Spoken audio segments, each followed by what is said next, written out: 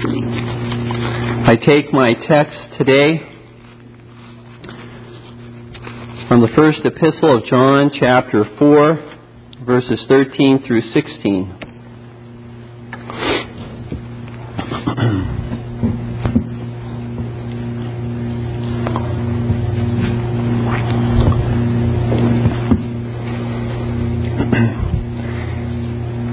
There we find these words.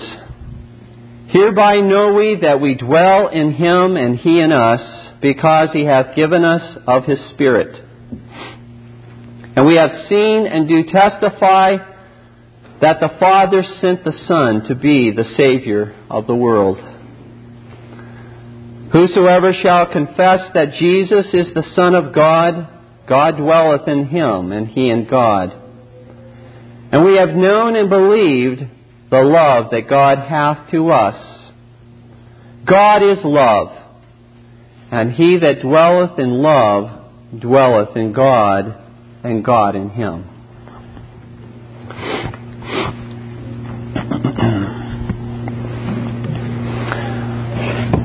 We continue our series through the epistle of 1 John, focusing upon these few verses that have been read this Lord's Day.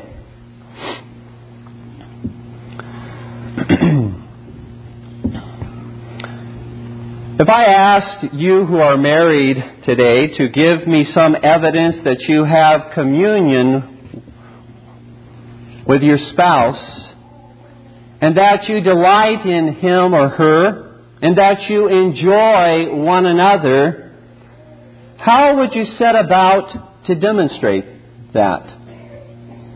Would you dig up your marriage certificate and point to it saying, see, I must have marital communion because I was united to him or her in marriage on such and such a date? Or would you point to the house in which you live, explaining, I must have marital communion because we live in the same house? Or would you possibly point to your children and note, there you have it. Proof positive. We must have marital communion because we have the same children. What's the problem here, dear ones? I sought evidence for your communion with your wife, and what you have given me is evidence for your union with your wife or with your husband. You pointed out your joint marriage certificate or your joint house or your joint children, which all point to your union. What about your communion with your spouse? If, however, you want to give me evidence that you are enjoying fellowship and communion with your spouse, you will have to present words and behavior that express a delight in one another, an enjoyment of one another's company, and a willingness to sacrifice time in order to be with the one loved. You see, the end of marriage, dear ones, is not simply the union of a man and a woman. The end of marriage is the mutual communion of a husband and a wife. And the problem with many marriages today is not that there is no union, but rather that there is little or no communion.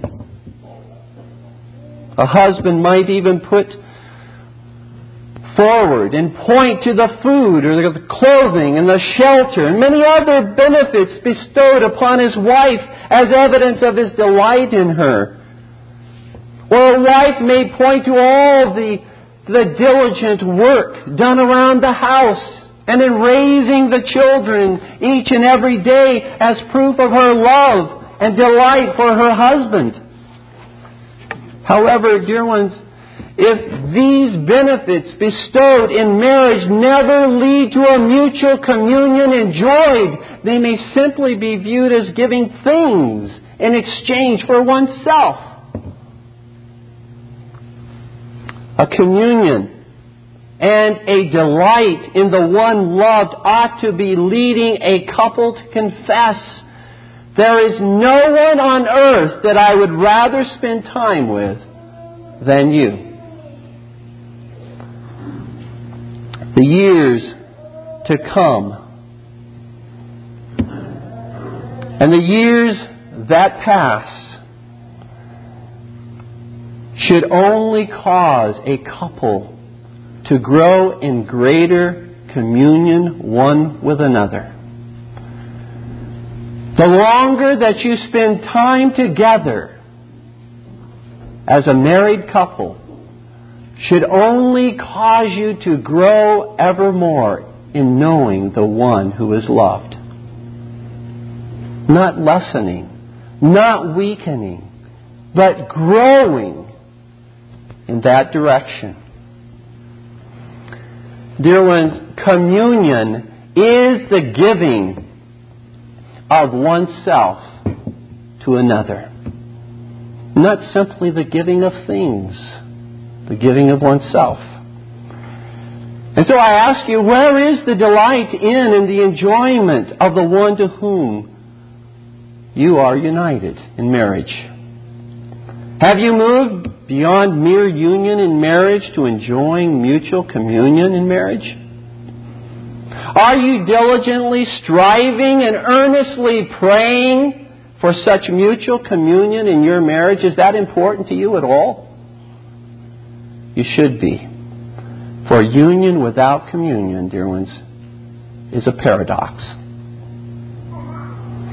Well, let us now turn from a consideration of marital communion to that of spiritual communion. For marriage, dear ones, is simply an earthly picture of a far greater union and communion that exists between Christ and His bride, His church. Dear ones, communion with Jesus Christ is the goal toward which every step in a sinner's salvation is directed. From God's election of unworthy sinners in eternity, to their redemption by Christ, to their regeneration and sanctification by the Holy Spirit, to their glorification in the full enjoying of God for all eternity. All the glories and all the benefits of salvation move Christians to an ever greater degree of familiar fellowship with the infinite God, who has loved them and sacrificed His only begotten Son for them. For a vile, undeserving sinner like me to be accepted as righteous in God's sight only for the righteousness of Christ imputed to me and received by faith alone. And on top of that, to be received into the number and have a right to all the privileges of the sons of God, these, dear ones, are unfathomable blessings in which I can't help but sing the praises of God. But beloved, of such blessings, as wondrous as these are not ends in themselves. For the goal to which they point and the end to which they are directed is that of enjoying communion with our God, Father, Son, and Holy Spirit. Remember that the chief end of man is not only to glorify God, but also to enjoy Him forever. And you know, the unspeakable privilege of this communion with God is not only that we enjoy and delight in communion with the Lord in all His majesty, power, and love, but mystery of all mysteries, the Most High God, infinite and holy in all of His perfections and excellencies, enjoys and delights to have communion with me, the sinful speck of dust that has rebelled against Him and has shown contempt for His mercy and love, and ignores and neglects even those blessed times of communion with Him. He wants to have communion with me.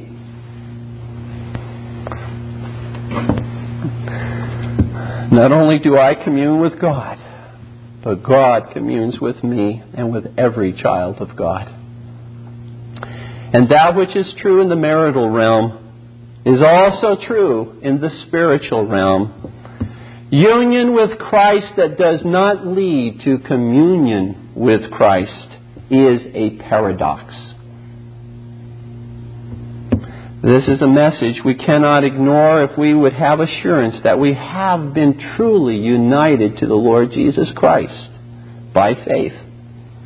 Union and communion, dear ones, are inseparable. Although communion with Christ may falter and may grow weak at times, we may leave our first love with our Savior sinfully.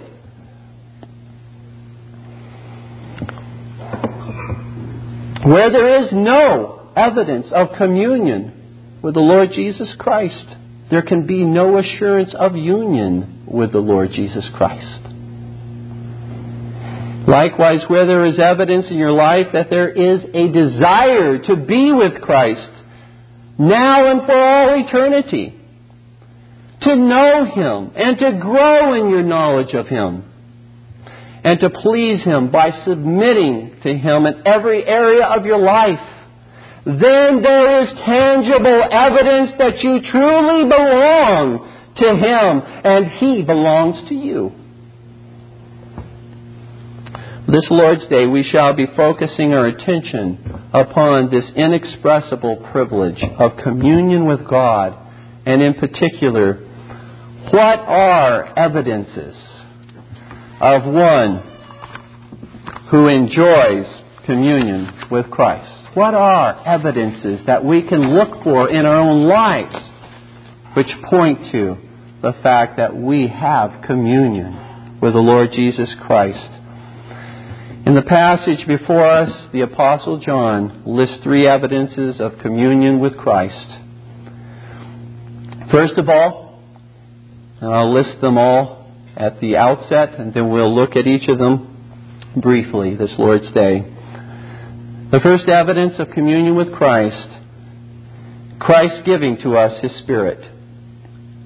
Verse 13. The second evidence, our confessing the truth concerning Christ, in verses 14 through 15. And thirdly, our loving God and the brethren, in verse 16.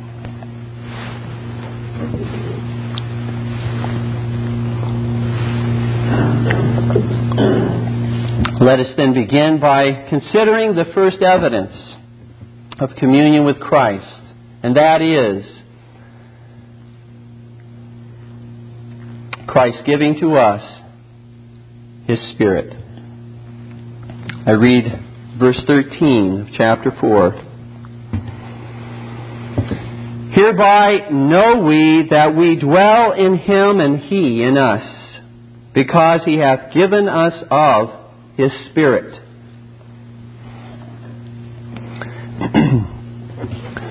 In Scripture, there were two primary steps that formally brought a man and a woman into union at betrothal and marriage.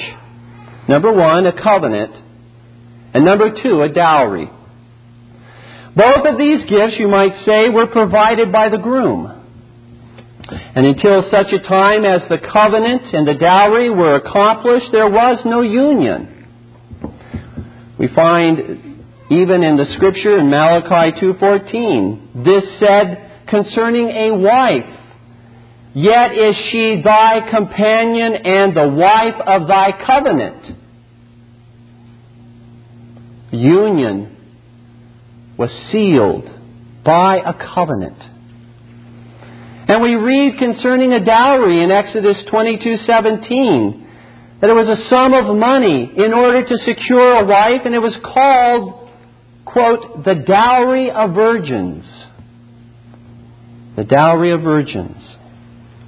Well, similarly, in the spiritual realm, before being joined to Christ by faith, that is in union with Christ as His bride. There is a covenant and a dowry. In the covenant of grace, the Father gives to His Son a bride who is yet polluted with sin. And yet out of love for His bride, the Son leaves the glories of heaven in order to save her by giving to her His own righteousness and taking from her the guilt and the penalty of her sin. And the dowry for this sinful bride is paid with that which holds more value than anything else in the world. The life of God's only begotten Son. Dear ones, without this covenant and this dowry, if you will, there is no spiritual union with Christ as His beloved bride. And if there is no union with Christ by means of one embracing by faith the covenant of grace and the price paid to redeem the bride, there is certainly no communion with Jesus Christ, now nor for all eternity. Now, having painted for you a picture of our glorious union with Christ as His beloved bride, does Christ then leave us alone simply to reflect upon our blessed union with Him as one would look upon a marriage certificate upon the wall? Or does Christ lavish us with His benefits and blessings to the exclusion of daily communion with us, as if the gifts of love could in some way replace the lover who gives those gifts? Absolutely not.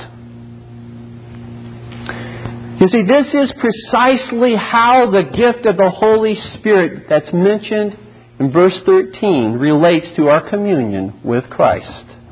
For the giving of the Spirit to Christ's bride is essentially the giving of Himself to His bride, inasmuch as the Father, Son, and Holy Spirit are one God and of the same divine nature. In John 14:23, the Lord Jesus Christ says this, and note that to receive the Son is also to receive the Father. And by the same analogy, to receive the Son is to receive the Spirit. To receive the Spirit is to receive the Son. Jesus says in John 14:23,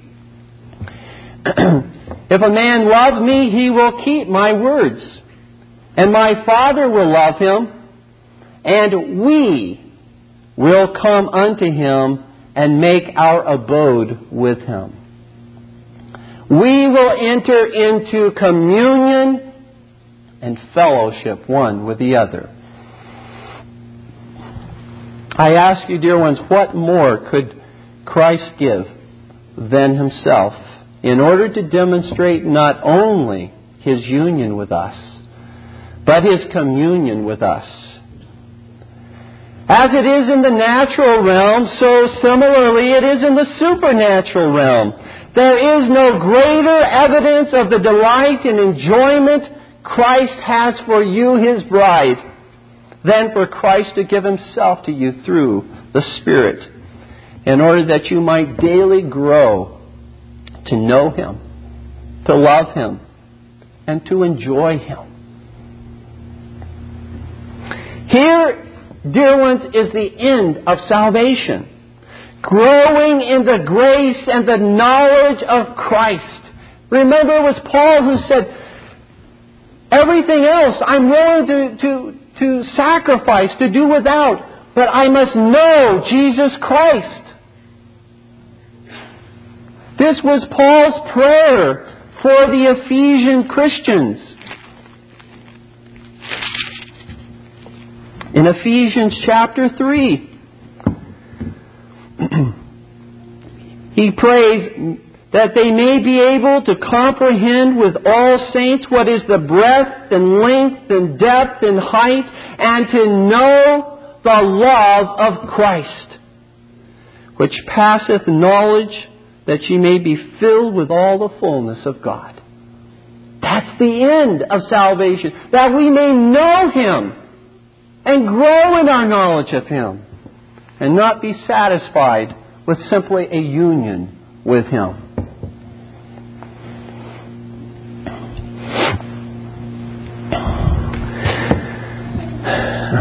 I ask you again, what makes heaven heaven? Is heaven simply your ticket out of hell? Is it simply an eternal family reunion? Is it simply the solution to the aging process?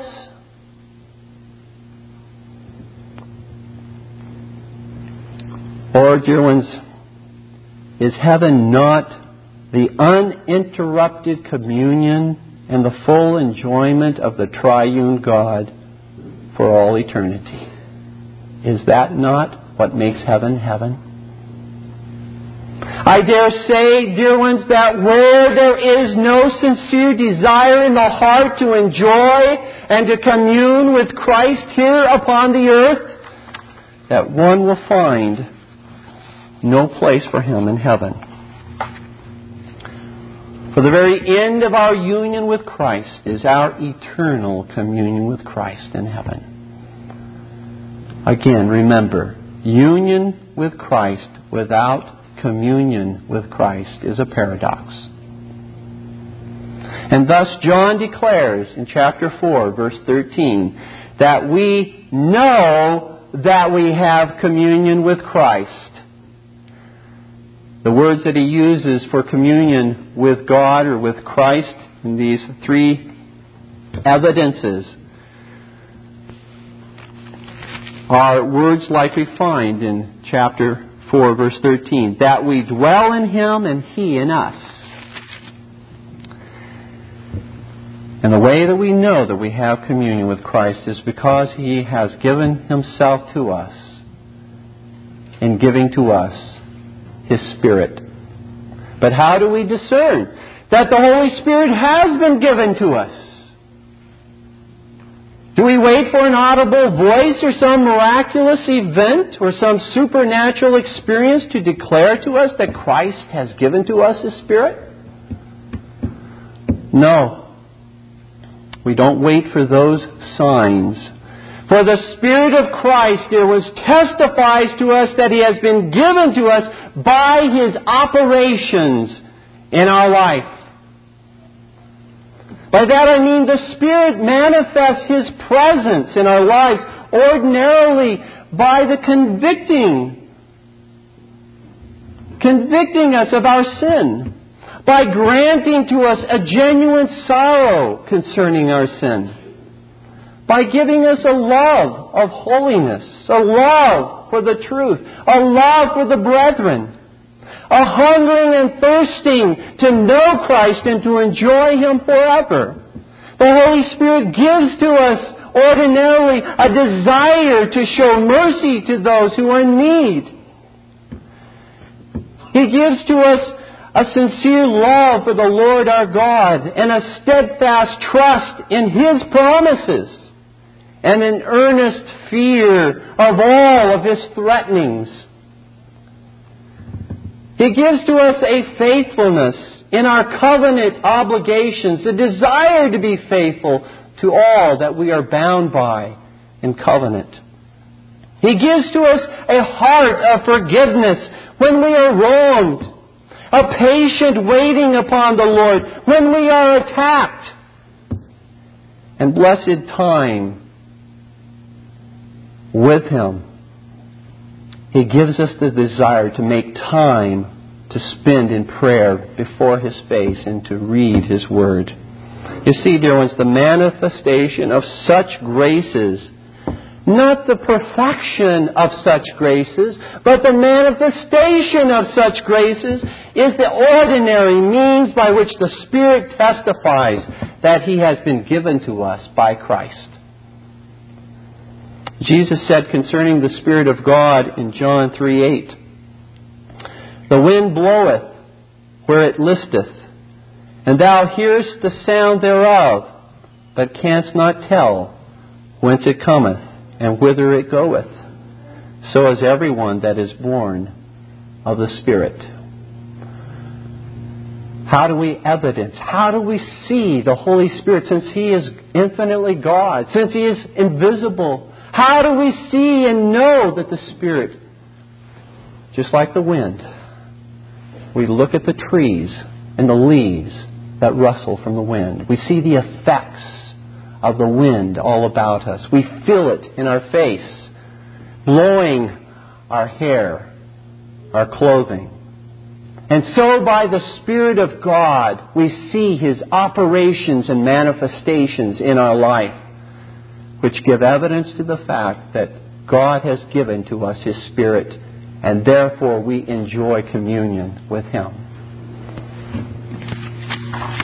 The second evidence, dear ones, of one who is enjoying communion with Christ is our confessing the truth concerning Christ. We note this in verses 14 and 15. 1 John chapter 4, verses 14 and 15. And we have seen and do testify that the Father sent the Son to be the Savior of the world. Whosoever shall confess that Jesus is the Son of God, God dwelleth in him, and he in God. Again, notice that little phrase at the end in verse 15. God dwelleth in him, and he in God. Again, indicating this is how we know we have communion with the Lord. Well, we now move in these verses from an evidence which Christ gives to His bride that He has communion with her and delights in her, to an evidence the bride gives to Christ that she has communion with Him and enjoys Him. She confesses His truth and defends His name against all who gainsay and oppose Him.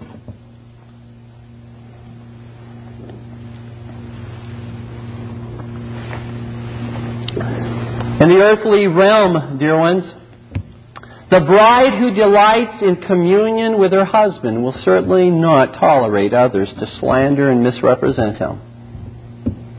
She will come to his defense, yet to a far greater degree. Those who enjoy communion with the Lord Jesus Christ, who is a perfect husband, will courageously testify to His truth and will expose the sins and errors of those who oppose the Lord Jesus Christ. Our fervent zeal for the cause of Christ, dear ones, is tangible evidence of our communion with Christ. For we see when we oppose false teaching, error, sin, all around us, when we oppose it, we stand not for our own cause, but for the cause of Christ. His cause has become our cause.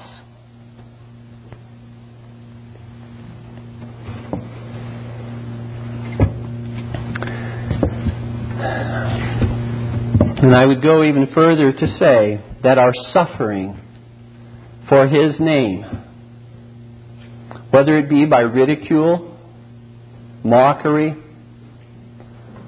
isolation from family, even outright persecution, if it is for His name, for His truth, for His righteousness, this is a blue banner that testifies to our communion with our Lord Jesus Christ. There's a blue banner that we unfurl before all, that we have communion with Christ, and you can't talk that way about my Lord. You cannot speak that way about His truth. Professing Christians and professing Christian churches that do not care to defend the honor and uphold the doctrine of Christ beyond a very basic ABC level of profession of the truth are like a wife who tells those who slander her husband, you can slander and misrepresent him in these few areas, and I will defend him. But if you slander and misrepresent him in all of these other areas, I will not defend him. It's too costly to defend him in all those areas, in terms of my time, in terms of my comfort, in terms of my pleasures, in terms of finding favor with others. There's just too many things I stand to lose if I defend him in all these other areas where he is slandered and misrepresented by others. Now, would you say about such a wife who took that approach? Now, there's a wife that enjoys close communion with her husband. Of course not. And it is similar in our communion with the Lord Jesus Christ. He has sought us out to be His bride. Although we are defiled with spiritual harlotries and other lovers, He rescues us from such heinous sin and even the penalty that sin so justly deserves, which is eternal torment in hell. And how does He do so? By suffering for us the infinite wrath of God which we deserve. He woos His bride into Himself and gives her eternal treasures. And above all else, the Lord Jesus gives Himself to us personally in eternal communion with Him. Is it not shameful, dear ones, to stand by when Christ's doctrine and worship is slandered and misrepresented? But on the other hand, is it not an evidence when we do stand for His truth and His doctrine and His worship that we enjoy communion with Him when we confess His truth before others? You see, in the specific historical circumstance which John addresses in this section, it was the heresy of the Gnostics that attacked the Lord Jesus Christ. The Gnostics, you will recall, professed a faith in Christ, but not the Christ revealed in the Bible. They did not look in faith to the inspired Word of God, but rather looked to their own mystical experiences to teach them about Christ.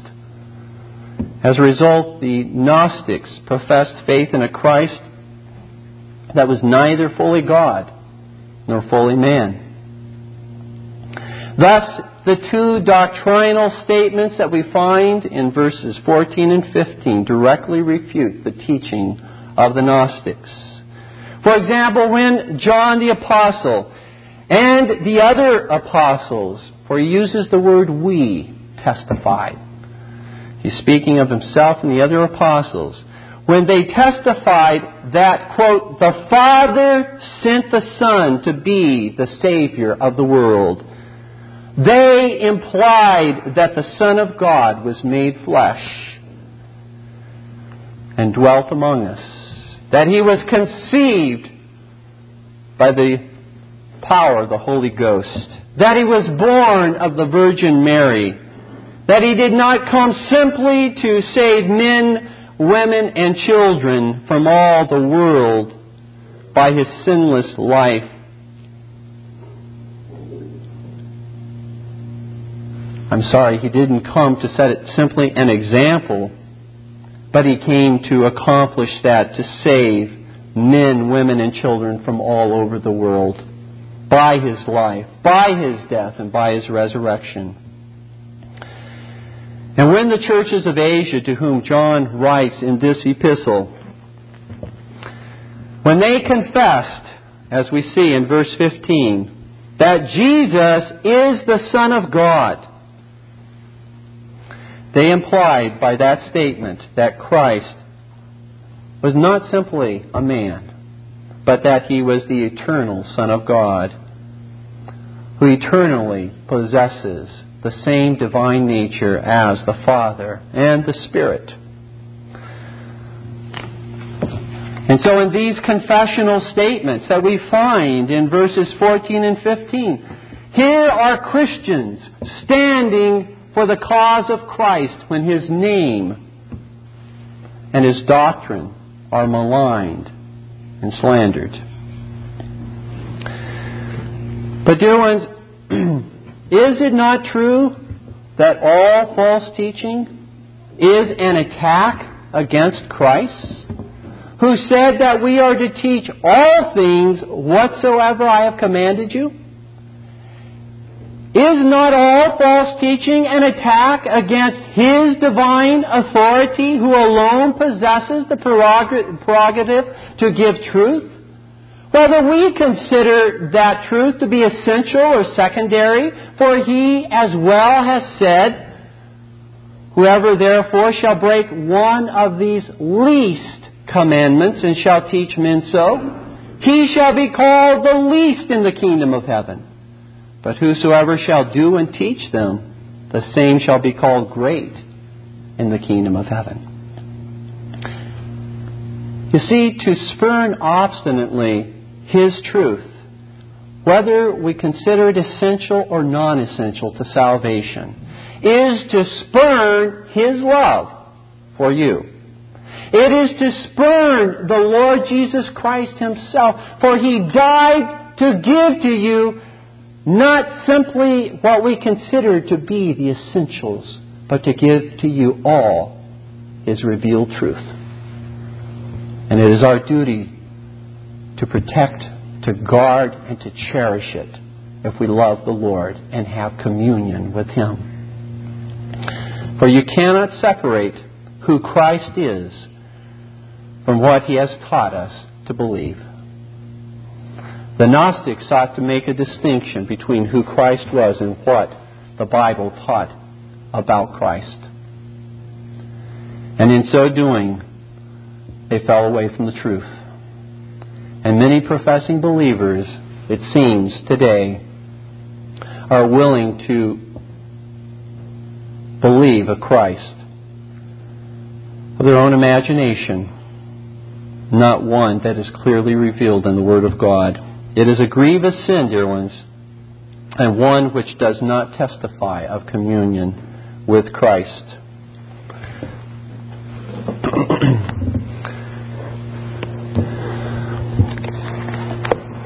I read for you a section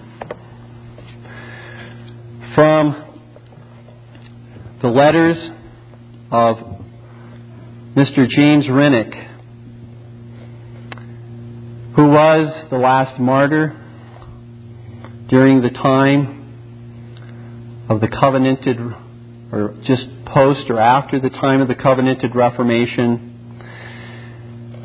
Listen to what he says concerning love for Christ, counting the cost, standing up for His cause. He writes, "Our natures would have the way so squared that we might travel without a rub, but it lieth through many an encounter.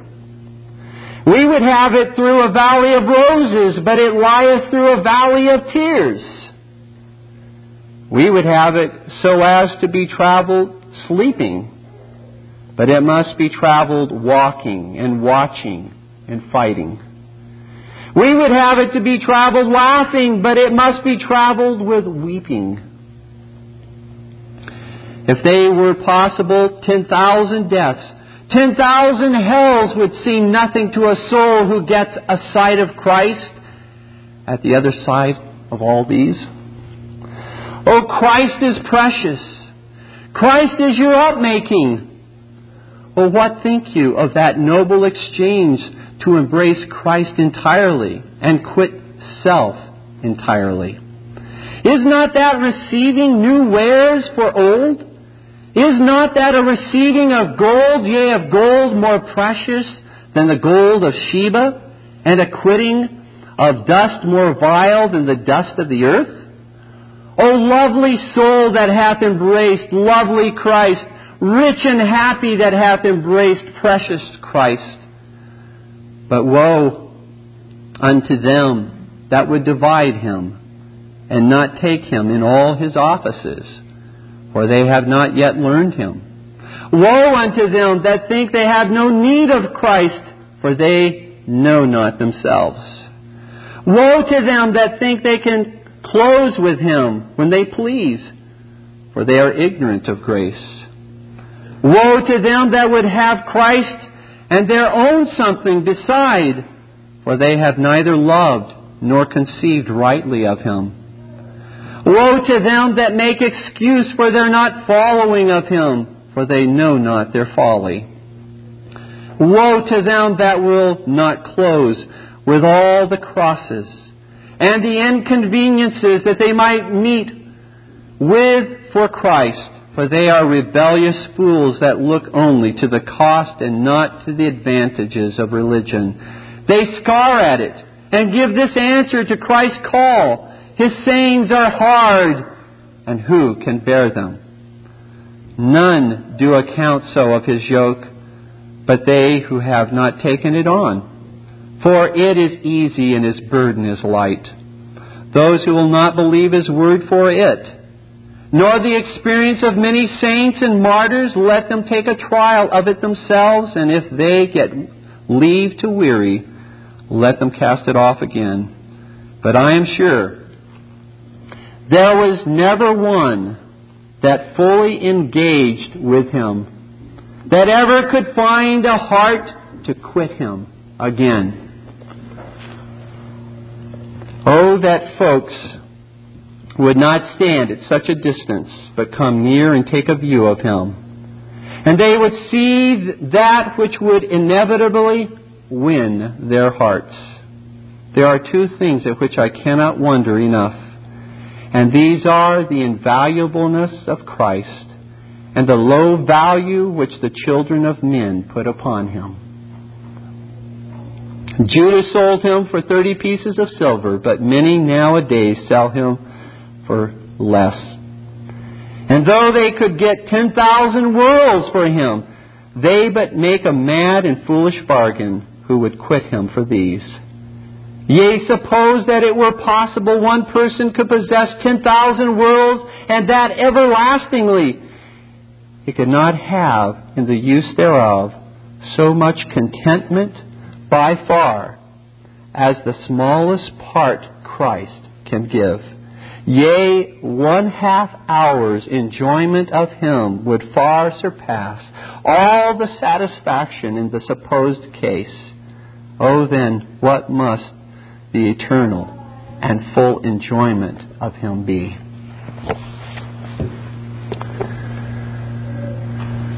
Dear ones, faithful confessions, catechisms, covenants, and directories actually bear witness to the truth and testify against those who have attacked Christ through the ages.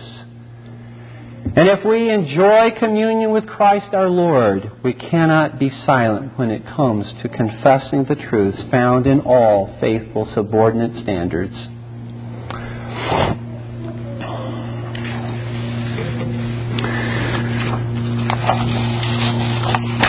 My last point this Lord's Day. The third evidence of one who is enjoying communion with Christ is our loving God and the brethren. In chapter 4, verse 16.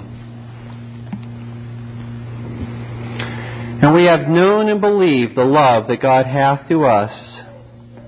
God is love, and he that dwelleth in love dwelleth in God, and God in him.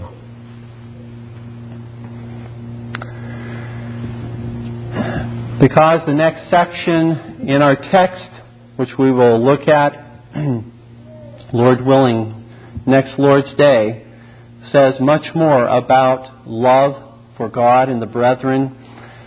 I simply mention very briefly a couple remarks before we conclude the sermon today. It is not only our words by way of confession of the truth that we give evidence to our communion with Christ, but it's also in our deeds by acts of love for Christ and acts of love for the brethren that we do abundantly testify of our joy in communing with Jesus Christ. As the text says, he that dwelleth in love dwelleth in God, and God in him. You see, dear ones, faith without works is dead. A faithful confession of faith without a faithful historical testimony as to how that confession is to be lived out is a dead orthodoxy. Doctrine without love is sheer hypocrisy. And a life without a fervent love for Jesus Christ and the brethren is one that evidences no communion with Jesus Christ. Dear ones, shall we be the recipient of such riches of love, such grace and mercy, and yet hide them or selfishly hoard them to ourselves, known, dear ones, by others around you to be those who are merciful in loving others and showing mercy to others?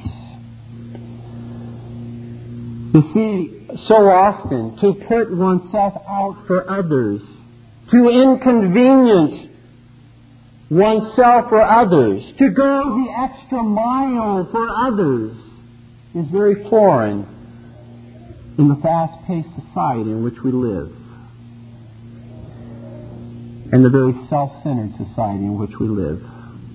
Love, mercy, and forgiveness in a Christian's life are evidences of communion with the Lord Jesus Christ, because, dear ones, you cannot spend time enjoying Christ and communing with the Lord, whose love and mercy you have come to know and enjoy, without demonstrating it in your own life. It's impossible.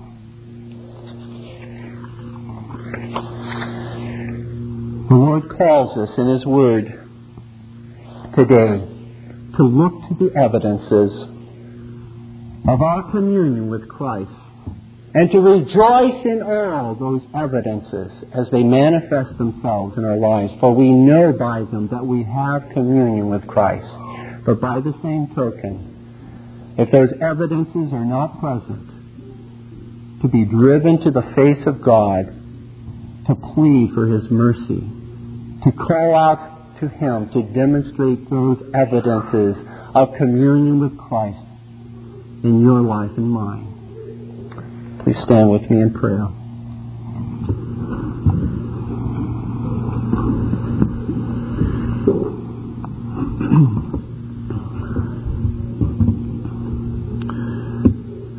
O lover of our soul, even our God, Thou who hast condescended to have communion with vile sinners, saved by the wondrous grace of the Lord Jesus Christ, have mercy upon us.